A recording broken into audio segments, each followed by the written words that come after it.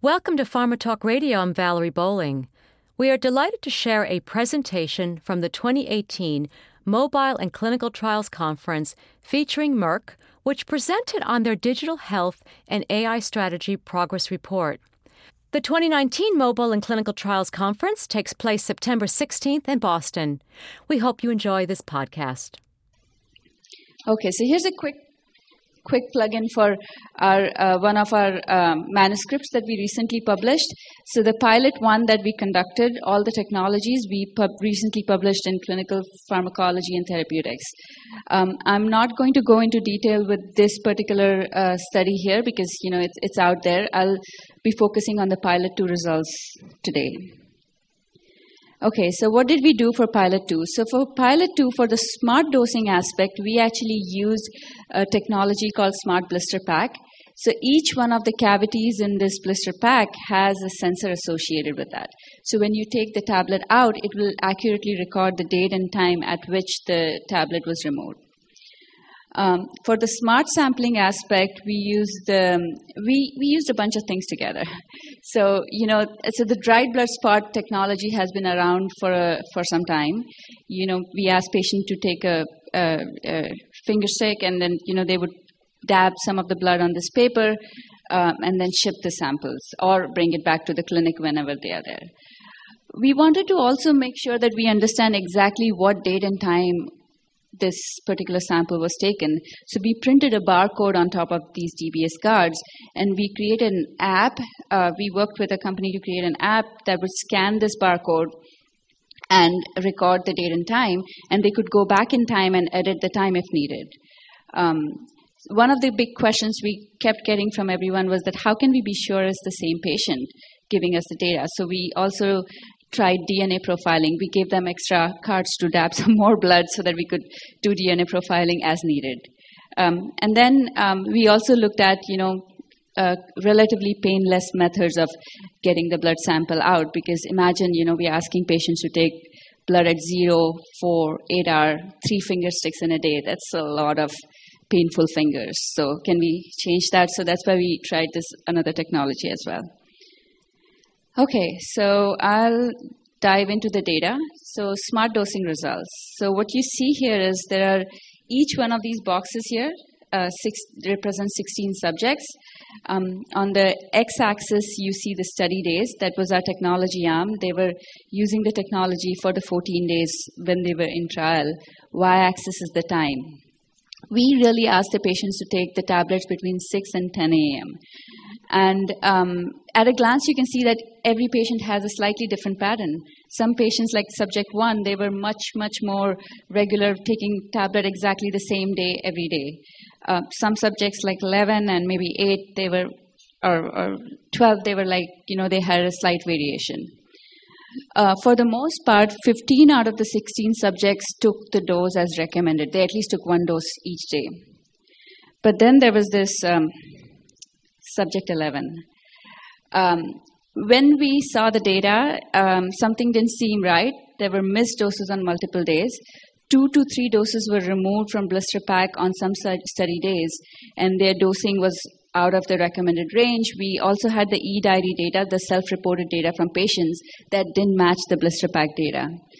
And that's when we went back and saw that day they took multiple tablets out, that was the day as they were walking into the clinical site to return the package. I guess we wouldn't have known that if we didn't have the smart blister pack technology. So this non-compliant subject highlights importance of collecting this type of data. In terms of patient feedback, we got really positive feedback for both e-diary as well as smart packaging. We asked them, would you recommend your family and friends to join a clinical trial that uses smart blister pack? And the response was overwhelmingly positive. Okay, so I'll move to the smart sampling. So this is where we ask patients to collect their blood samples at home. And this is the data that's come back. So what you see here on the graph is, so this is the PK concentrations that we send to the bioanalytical lab to measure the concentrations of drug in the blood. And what you see on the y-axis is the concentration, and x-axis we have divided into the at-home period and the in-clinic period. If you look at the geometric mean across, it's very similar. So that was one of our findings, that these sitagliptin concentrations from samples collected at home and in clinic were generally similar, which was great news because that talks about the feasibility of doing this in clinical trials. When we looked at the eDiary data, we saw 2 subjects had missing eDiary entries, but we could see the drug in their PK samples. So what does that mean? Maybe one of the things could be patient burden. We were asking them to do 2 things. We were asking them to stick their finger, and then we were asking them to go to this app and scan it and, record the date and time, self-reported. So maybe that was an extra step that sometimes it's very natural for patients to forget. So that means if we had technology that would do an automated date and time collection as they were doing the finger prick, that would be much, much more easier. We also saw that in some cases we received the smart packaging data, but we didn't have any detectable drug in the blood. So what could that mean? So for that, we actually went back and looked at the DNA profilings. There were 2 subjects with this type of data. In one case, the DNA profile matched. So maybe in this case, the subject, they took the dose, they took the pill out, but they did not ingest. So that can happen as well. In another case, however, we actually found a mismatch between DNA profiling. In fact, even the genders were switched. So what we think is at home, what happened here was that the samples were collected by someone else. So I guess, what we can say here is that smart packaging is a great way, but it's still an imperfect indicator of adherence. Well, it's improved, but yet imperfect indicator of adherence. For the most part, it worked very well. And the DNA profiling can be used as a tool, as a means of confirming patient ID and sample disambiguation. In terms of patient feedback, this was not, we got a clear message from patients that we need to do better at reducing the pain from the number of finger sticks they get when they use smart sampling. So that's something that talks about the need for more of these painless technologies that we need. Okay, so with that, I'm on the last slide. In conclusion, our results showed that these technologies, it's feasible to introduce these technologies into clinical trial. What we are doing is we are basically taking these technologies to next steps. We are actively seeking Merck programs where we can, now that we have shown that these technologies, this is how they work, let's introduce them into clinical trials. So that's happening. In terms of future directions, digital health strategy, we have Lisa Shipley is our new VP for Digital and Analytics Technologies. So you'll probably hear more about the strategy in the coming days, but smart trials will continue to be a large part of the strategy. With that, I'll hand it back to Kai to wrap it up. So we're also, as I said, keeping the patient in the center. So we are looking at those, ready for prime time, and then also those next generation. So as we look at different sensors, for instance, it's really about having that empathy, sympathy for the patient and that understanding. So we saw a presentation, a patient testimonial the other day, and a woman with ALS, and she said, I'm willing to wear these devices, the straps that you put on your legs for the sensors, for 2 years. She finally quit after a year because she said, one, this is true, actually, it happened 2 weeks ago, and some of you heard this. 2 weeks ago, she goes, one is that the straps kept on ruining my pants. Second, they were this really ugly green, and I would have preferred pink. And that you kind of laugh at it, but that was something that would have got her if you kind of had them look a little more fashionable. She would have used them a little bit longer. So we really got to understand that. I mean, I've decided to try a couple of the sensors that you stick onto yourself, and then you take them off, and Kelly Clarkson, it just wrecks. And so if you're going to be asking a patient to put those all over their body, then you better be willing to try that a few times yourself. And so really what we're looking also, and this is really important because maybe Merck is unique in this, but we do find that the cultural change in our company, we have the people who are the evangelists who just get it, say this is the right thing, it makes sense. We have the others who are on the fence who are saying, this is fantastic, we really believe in this, we really hope you do this just on somebody else's trial. right? And we have that. And then you have the people who just are saying, hey, if it's not broke, it's not broke, let's not fix it, because why should we change anything in clinical trials since the 90s? Right? This is working. People love paper. So we're also working with those. And so that is something that's really important. And if any of you have cracked that nut, please, it would be great if you could share. But yeah, we're working on that and making great progress. And so that's any questions? Yeah, and Joe, you can hop up and ask a question. Just looking at the data. So when people say it's fine, I think what they're actually saying is we were better off not knowing that. Right?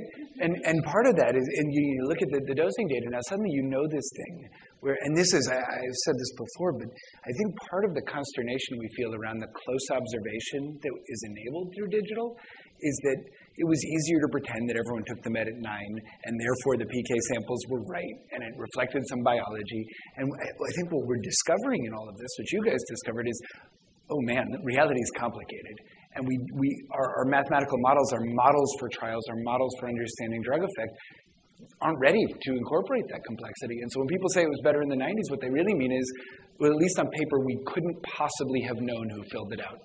Therefore, we pretended the patient filled it out. Right. And now we could possibly know, and we don't know what to do with that information. Joe? Hi.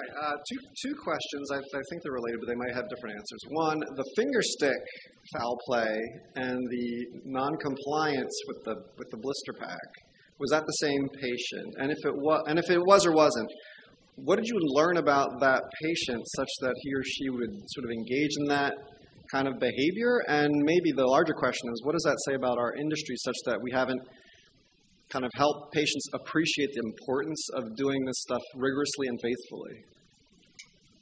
But data-wise, they were not the same patient. So, yeah, I know. I was hoping for that too. No, they were not the same patient.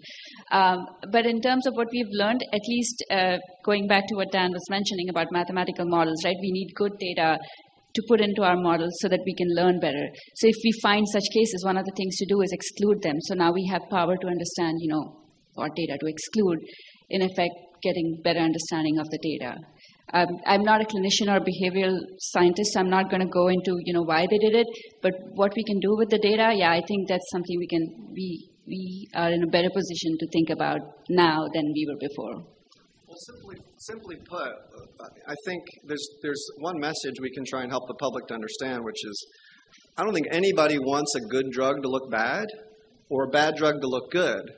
And we have to help patients as partners really appreciate that. Yeah. And if we did a good job doing that, they probably wouldn't engage in that kind of behavior, or the other, boogeyman, which is they're going to slap something on the dog and have the dog run around. And we did learn, sorry, last comment, just was that we also did learn that when you had one finger stick, patients would say, yeah, you know what, I like that. For the most part, there was overwhelmingly said, I'd much rather do this at home. It's fantastic. When you upped it to 4 finger pricks, you found that they said, I really don't like it, or I'm going to give it to my husband to do instead. I'm kidding. But they just really didn't like it very much because they said that's too much. Even with the one that was the suction one, we had anecdotally someone say, yeah, this is great, but, I hate this little patch, the bruise that I get for a week. And just it's hard because we don't think about the patient, as maybe we haven't put ourselves in their shoes, and we're just kind of, looking at it and we go down. I mean, we even heard just saying thank you at a clinical site, just thank you for taking part in it would make a huge difference.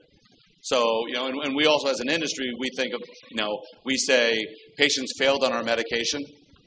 That's just crazy. Maybe our medication failed them. We hope you enjoyed this podcast from the 2018 Mobile and Clinical Trials Conference. The 2019 Mobile and Clinical Trials Conference takes place September 16th in Boston. For more information, visit theconferenceforum.org. And for getting to the end of this podcast, take advantage of a 10% discount with code MRadio. Again, that's a 10% discount with code MRadio, and the website is theconferenceforum.org. Thanks, everyone.